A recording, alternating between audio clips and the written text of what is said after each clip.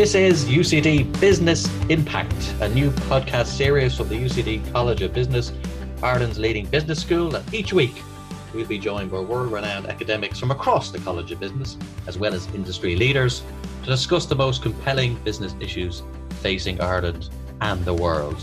I'm your host, Emmett Oliver, financial editor and journalist and lecturer at UCD College of Business. Now, it's a long casualty list. Brooks Brothers, John Lewis, Debenhams, Boots, Bewley's, of course, Monsoon, Cat Kidson, the appropriately named Urban Decay, Oasis, Laura Ashley. All of these companies have either been laying off people, gone into liquidation, or generally retrenching, as the retail sector in recent weeks has been taking an absolute battering.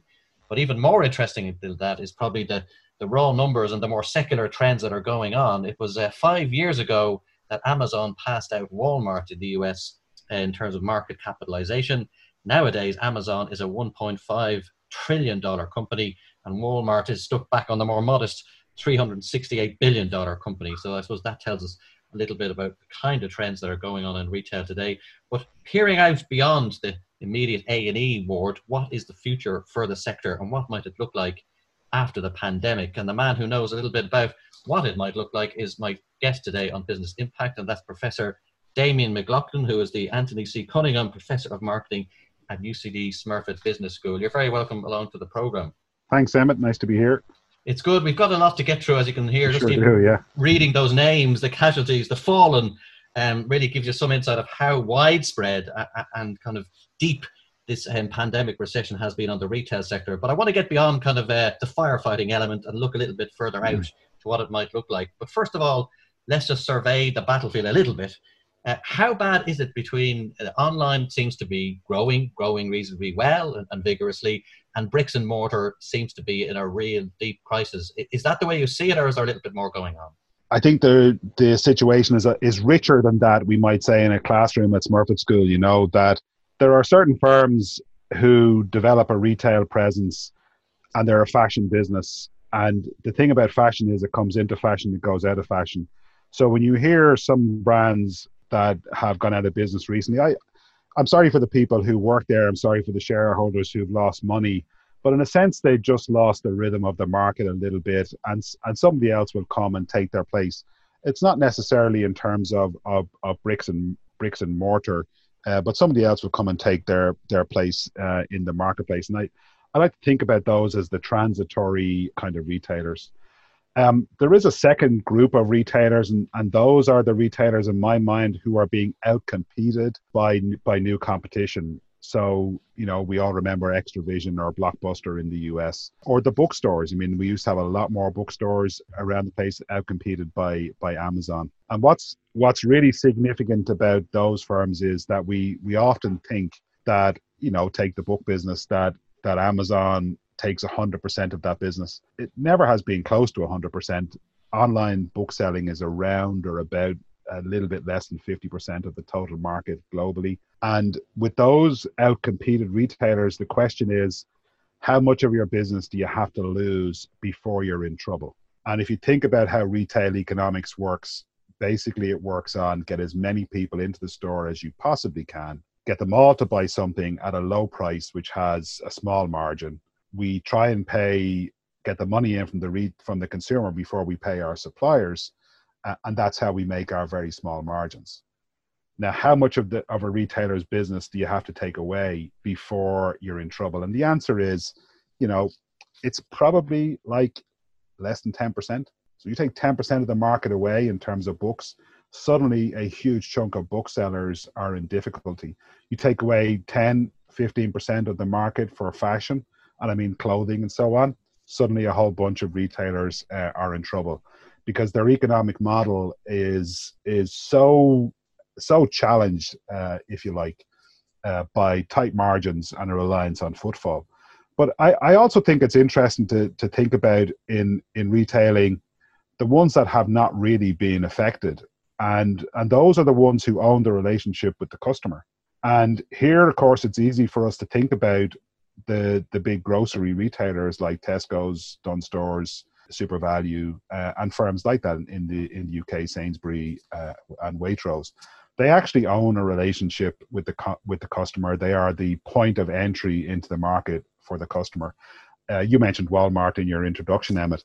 They also own a relationship with the customer, and that relationship with the customer is an asset, and it's an asset that you can treasure and you can polish and you can use to come back at the market again, facing down some of the challenges that we see in the market, or you can throw your hands in the air and say, we're all doomed.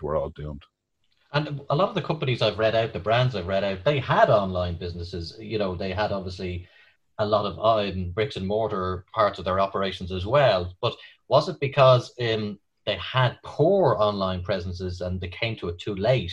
Was that the thing that kind of exposed them to a certain extent? Yeah, I think a lot of times firms don't understand the economics of online, and they think that if they have an online presence, all problems are solved. But if you can't make money doing that, you're in trouble. And let me just give you a real live example of this happening right now today. A lot of supermarkets operate what is called click and collect. So you make your order online, and then you drive down to the store, and they wheel out a trolley or a basket. They give you your product, and you drive home again, and the sale is online. It's reasonably convenient for the consumer, but from a retailer's point of view, it's an economic disaster. The average basket of shopping in Ireland, let's say it's around about €100, okay? The margin on that might be €6, €8, depending on what's purchased. The time it takes to pick that basket, put it in a trolley, and then for a person to wheel it out to your car, load up your car, check the receipt, everybody's happy. There's some kind of phone call afterwards because you forgot the tomato ketchup or whatever it might be. The cost of that is at least 1 hour of time. Now in Ireland, the minimum wage is over €10. So immediately that retailer is underwater because the margin that they've made on the basket of shopping is actually less than the cost of picking the product. So in actual fact, this whole self-service retail concept that we have is shredded by what appears to be a halfway measure of going online through click and collect. It doesn't just apply to grocery. Our local hardware store, which we try and support, two brothers run it. We try and support it as best we can. And we always choose there first. You can order, click and collect, but the margin that they make, it just doesn't work out for them economically to do that. They actually need you to, their economics need you to come to the store, pick the product off the shelf yourself, walk it down at the cash register, hand them over your cash, and then walk out the store. And is that also because you will pick up more in store? That a lot of the research shows that you will get more products because it's spontaneous. I've always been a little bit unconvinced by that, to be quite honest with you. I'm sure you could find research to support that.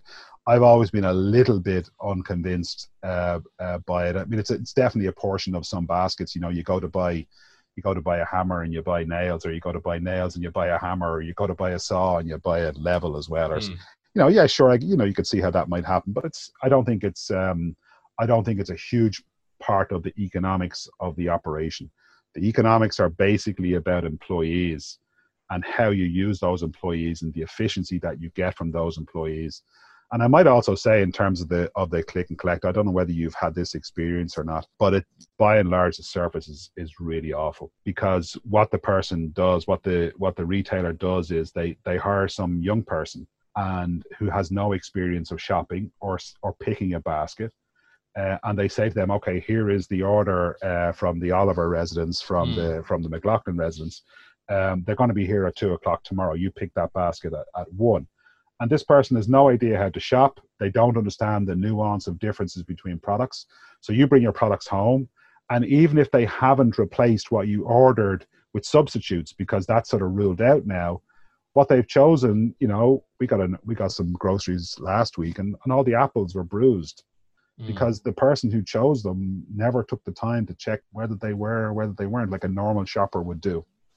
So I think the problem with online and why it hasn't worked out for many stores is that it was done as a halfway measure.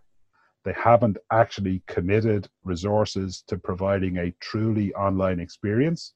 They did not change their business model, shedding assets to allow them to invest and to focus their business on being online. And then very often the service that's provided is really, really terrible. And Damien, you talk about the customer service. Would you rate that as a bigger issue than the pure economics of a company like Amazon that has all those economies of scale advantages, or at least you would think so? Would you say, well, yeah, that's fine, but the actual customer thing may actually be where their real vulnerability is? Well, when we teach Amazon at the school, the first thing we say is, why is Amazon so successful? And everybody says, oh, it's the supply chain, it's economics. But if you have Jeff Bezos in the room with you, and I've never met him, there's but still time, you know. There's still time.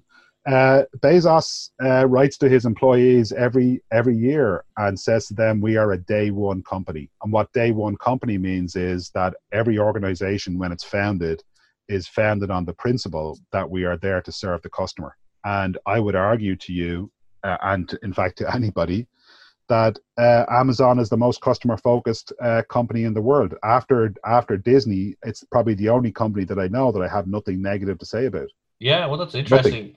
Because somebody kind of didn't appreciate the threat they had originally when they entered the retail sector all those decades ago. You know, the other sleeping giants stayed asleep. You could just look at the figures that I read out at the start of this item.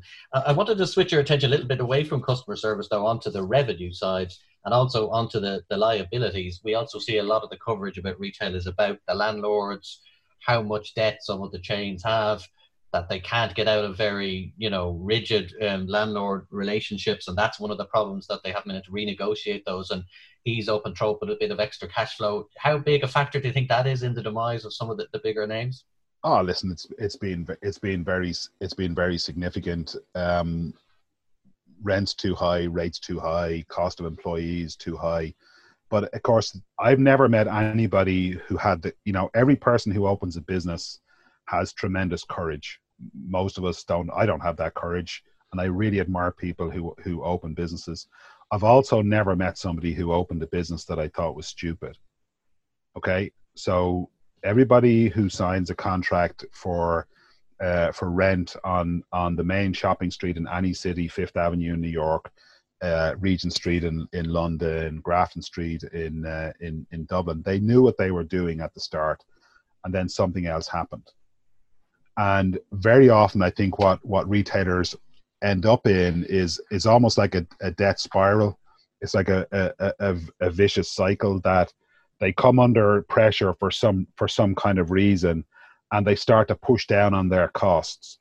As soon as you start pushing down on your costs, the whole thing starts to fall apart, because then you don't have the staff to deliver the service that you promised. It's not the unique experience that you promised. It's not competitive with the alternative. And suddenly, the business that you paid that high rent for in order to have this high street presence, suddenly that's gone. So I'm not inclined towards blaming the landlords, and I certainly am not inclined towards blaming the entrepreneurs who are behind it. It's the management of the business which is the difficulty, and the failure to recognize that when you are a retailer, with some exceptions, and Amazon is one of those exceptions, but Walmart is becoming one of those exceptions, it's an entirely transactional business. The mainly women who sell fruit and vegetables and fish and flowers on Grafton Street and on Moore Street in Dublin, those mainly women, and they're almost all women, are the ultimate traders. They buy product in the morning with the idea they would sell it during the day and have money to buy product the next day. And what they have to understand is what the customer will want today in order to be able to sell that, because if they don't sell it, they don't have any money to buy stock tomorrow. And I think that all retailers think in the same way, and then something happens and suddenly the wheel gets knocked off of them. And that's what's happening here, I think. And do you think the landlords and the retailers, they have they're kind of locked in together, they're peas in a pod, commercially speaking here. I mean, if they leave, and these big department stores in particular who have huge footprints leave, I mean, the landlords must be saying, who replaces retailers? You're saying earlier in this podcast, other retailers, but even, the turnover period, you're going to have a gap. Rent is going to be foregone, at least for a period. I mean, who's going to replace retailers if it's not other retailers? Is there any other sort of business line that can go into these high streets, or is it just a case of readjusting the whole rental structure? I think the assumption that we sometimes make is that things will go back to the way that they were. There's some kind of linear relationship here. One of the complaints that many of us, citizens of Dublin would make is about the retail structure of O'Connell Street in Ireland, the capital city of Dublin.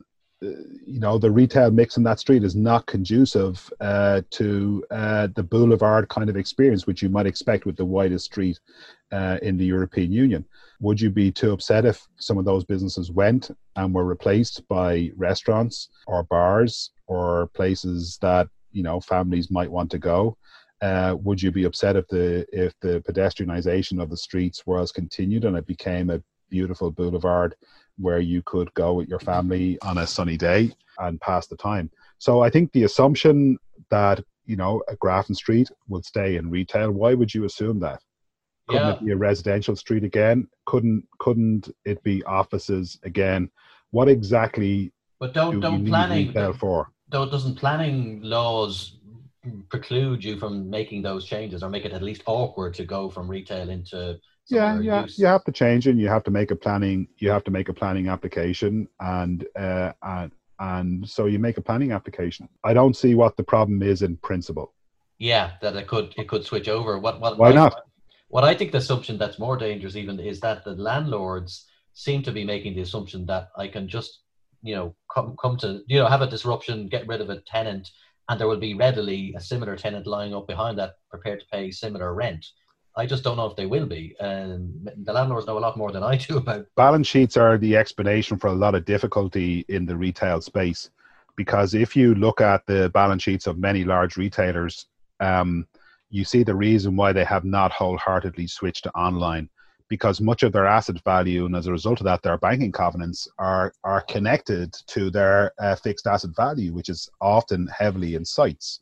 One or two large retailers who have been in trouble in the last little while have taken the opportunity to write down the value of sites, that is, locations where they have stores and locations where they don't have stores, in order to reduce the pressure on their balance sheet actually of switching to being online.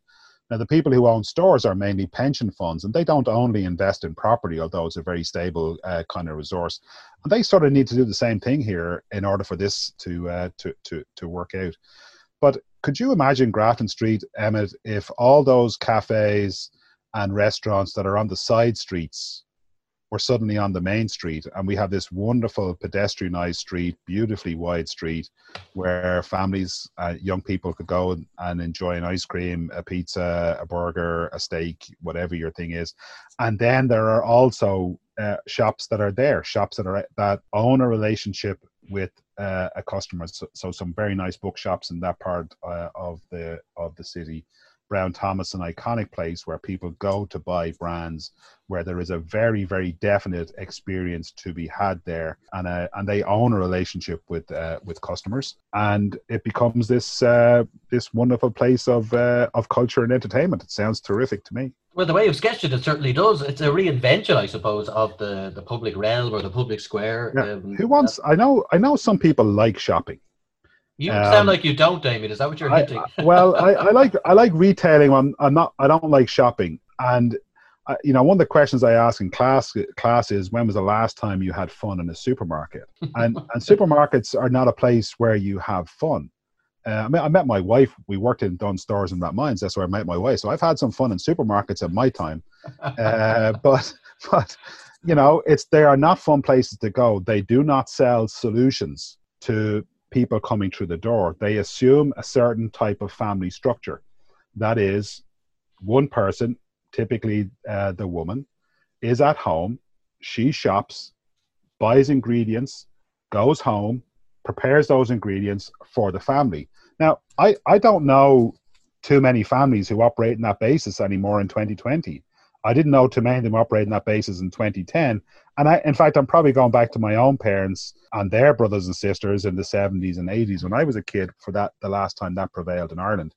Yet supermarkets are still fundamentally the same today. Well, we had a guest in a previous edition of this podcast, Maeve Houlihan, who's a colleague of yours, and I asked her, why did the office ever exist in the first place? I mean, why was it there? It must have had something to recommend itself at some stage. And her answer, if I'm being paraphrasing her correctly, was essentially that it was for the employers, for the managers, it was a way to coordinate and bring people together in one place. Yeah. But there must be a reason why shops, the high street bricks and mortar store exists. Obviously, we didn't have online, so nothing else could exist in the place.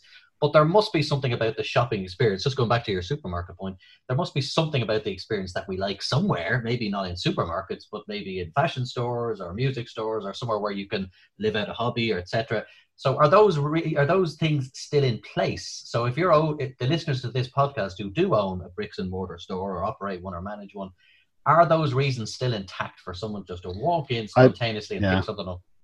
I think I don't believe that they are, and I think that they are increasingly less so.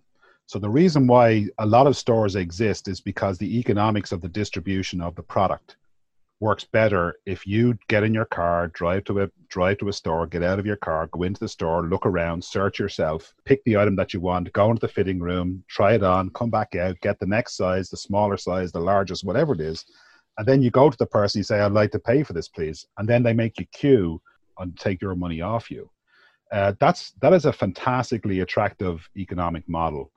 And if that is the only way you can buy a pair of shoes, or you can buy a suit, or whatever it is that you're buying, well then so be it. But if you could, I saw a thing in New Zealand that was a couple of years ago, like maybe 18 months or 2 years. It's not 10 years ago. A Japanese company had built this like a tight fitting kind of rubber suit thing. Now stick with me on this, Emmett, for a minute. I'm getting worried here. and it takes your measurements, and it transmits through Bluetooth your measurements onto your laptop. And so then you go to the jeans store, you go to Louis Copeland's, my buddies in Louis Copeland's, and they have your measurements as they are today. And so you don't have to go in there. They will do all of that doing. They'll post you out your new jacket, your new jeans, your shirts, your jump, whatever it might be. If you don't like it, just send it back, and they'll make the adjustment, send it back to you again. What about the browsers? What about the people who do the window shopping? Pop songs have been written about it. What about that experience of picking up something, looking at it, going on somewhere else, comparing things? Again, I think this is a lot about the competition for time now, okay? I think a lot of people during the pandemic have become obsessed with TikTok. And one of the things with TikTok is you can't stop watching it, okay? Because all these really short videos, some of them are terrible, some of them are very funny. So that's competing for your time. You can pass an hour on TikTok very quickly. You can pass an hour on Twitter incredibly quickly. So they're competing for your time. So instead of going shopping, would you rather play with your Nintendo Switch and play Zelda for an hour? Or would you rather be on TikTok? Or would you rather go and buy a new shirt or a pair of trousers or a pair of shoes? So it's about competition for time. I think there's a big cultural thing at play here. If I might just sort of switch the gear a little bit, but stick with your question here for a minute. I don't know about you, but during this lockdown, I had to wear a suit and a pair of shoes once, and that was to go to a family funeral. And that's once since the 12th of March. It's we're in the middle of July now. I wear a rotation of suits and shirts and those shoes and ties every day, and I have done for 30 years. Will we ever buy another suit again? Because are we ever going back to that old way of doing things? And now, having lived in, gym gear effectively for 4 months, do you actually want to go back to that model? And of course, what changes like this do is they don't introduce new trends in markets, they accelerate existing trends. And we have had this trend towards casualization for a very, very long time. We have had a trend away from the accumulation of stuff. For some of us, that's for cultural reasons. For some people, it's for economic reasons. But for many of us, it's about sustainability. And it's about having experiences with people.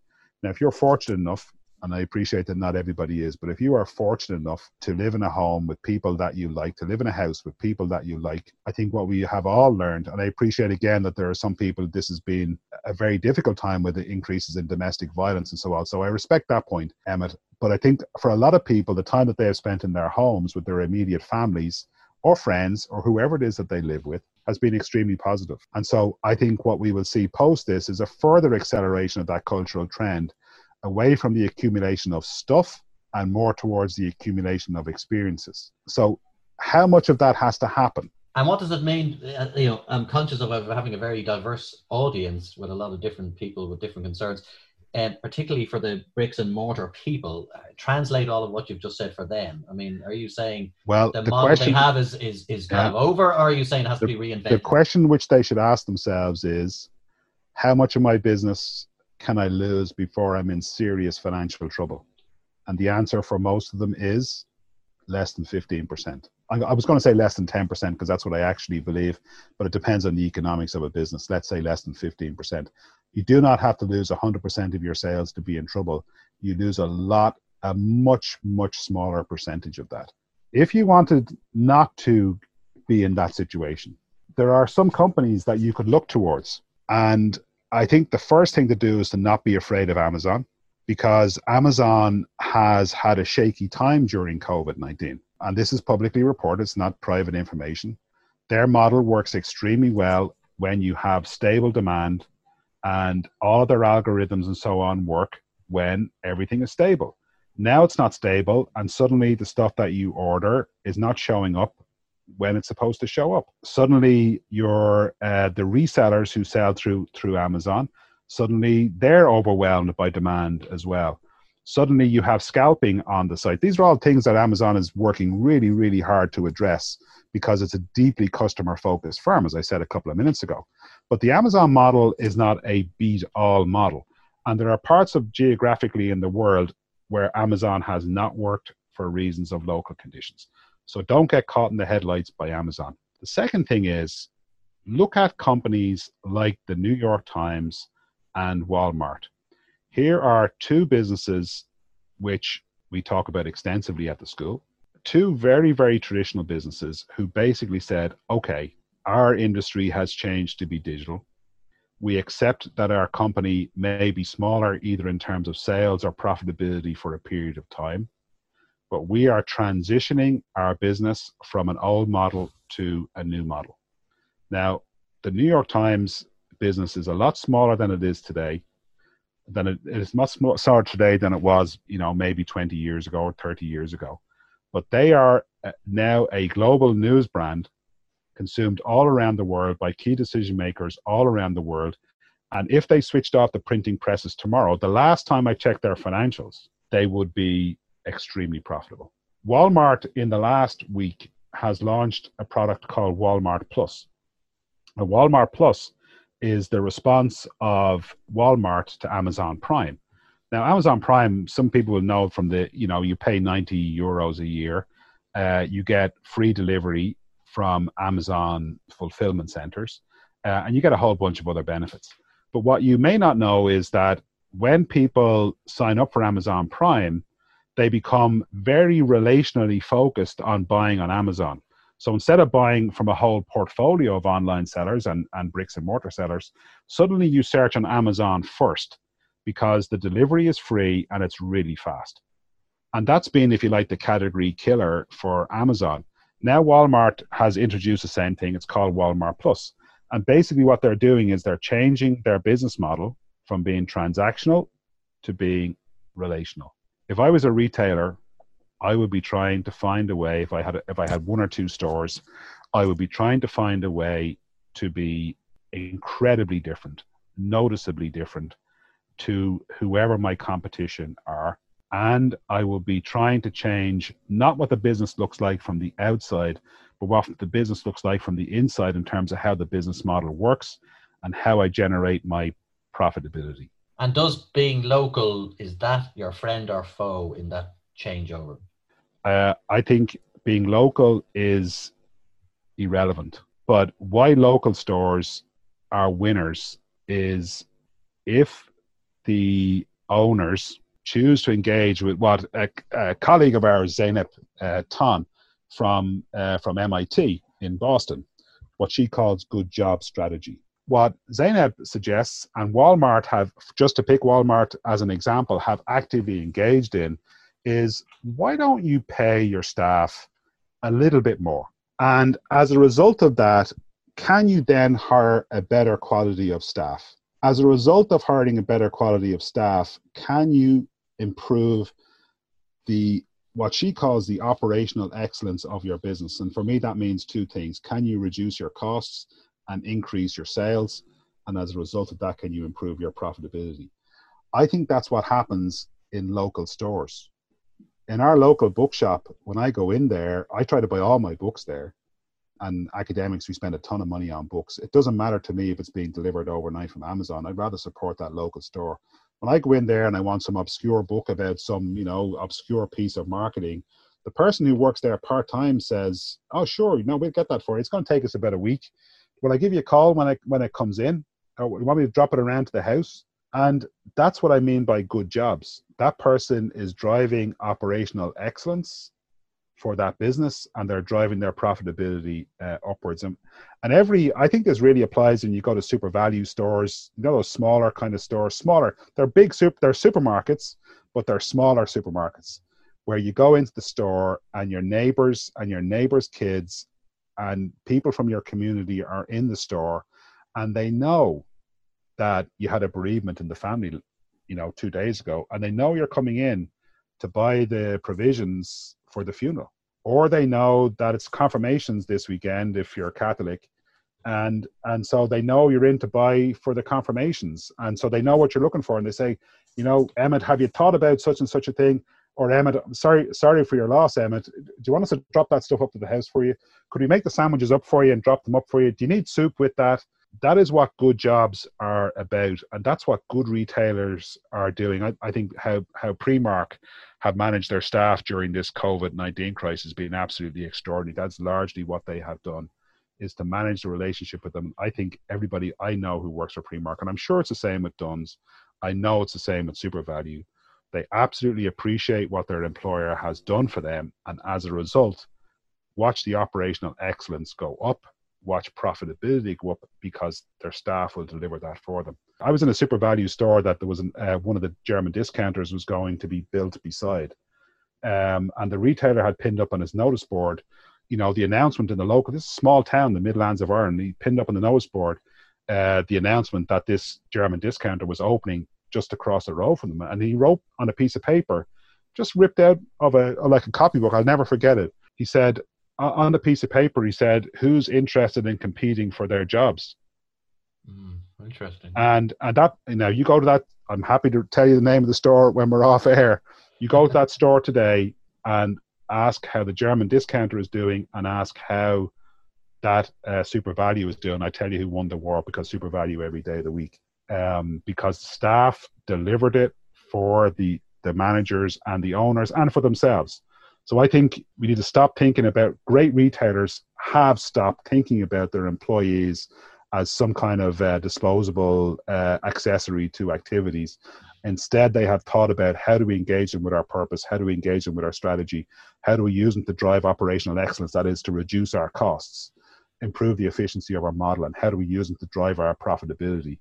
That is, how do we get them to sell more, and how do we get them to sell the right products at the right price to the right consumers? That's brilliant. So the route to success leads through the staff room. That's really interesting. There's no question there's absolutely no question about that. My favorite pubs in Dublin, Peter's Pub around the back of Grafton Street there. I mean, the staff, I've been going there for 30 years. The staff in there are extraordinary. The long haul. Well, you'll get a free pint the next time now that you've mentioned them here. Yeah, but I mean, they're the long haul. I mean, those pubs are great pubs. Not because of their location. I mean, the Guinness is great and all. I'm not a drinker, but the Guinness is great and all. They're a nice place to bring people. But when you go there, somebody will say hello to you, and somebody will say, do you want a cup of tea with that, or do you want to have a drink with that? It's like, it is a focus on the customer experience, but in a way that drives excellence and drives profitability. So that's where the path is. There's no question about that. Okay, well, listen, you started off, you had me a bit worried that this was going to be a tale of woe for the retailers, but you've actually ended on a note where there's real instruction in there. There's really good information, rich information for them, at least to ponder, whether they agree with it or don't agree with it. It's a perspective. And as you say, it's positive in the sense that your staff, your customer service, it's in there that is the route to surviving this particular chapter and other ones that are going to come along. Thanks very much for joining us. It's been really fascinating conversation, and I'll talk to you soon. Thank you very much, Damien.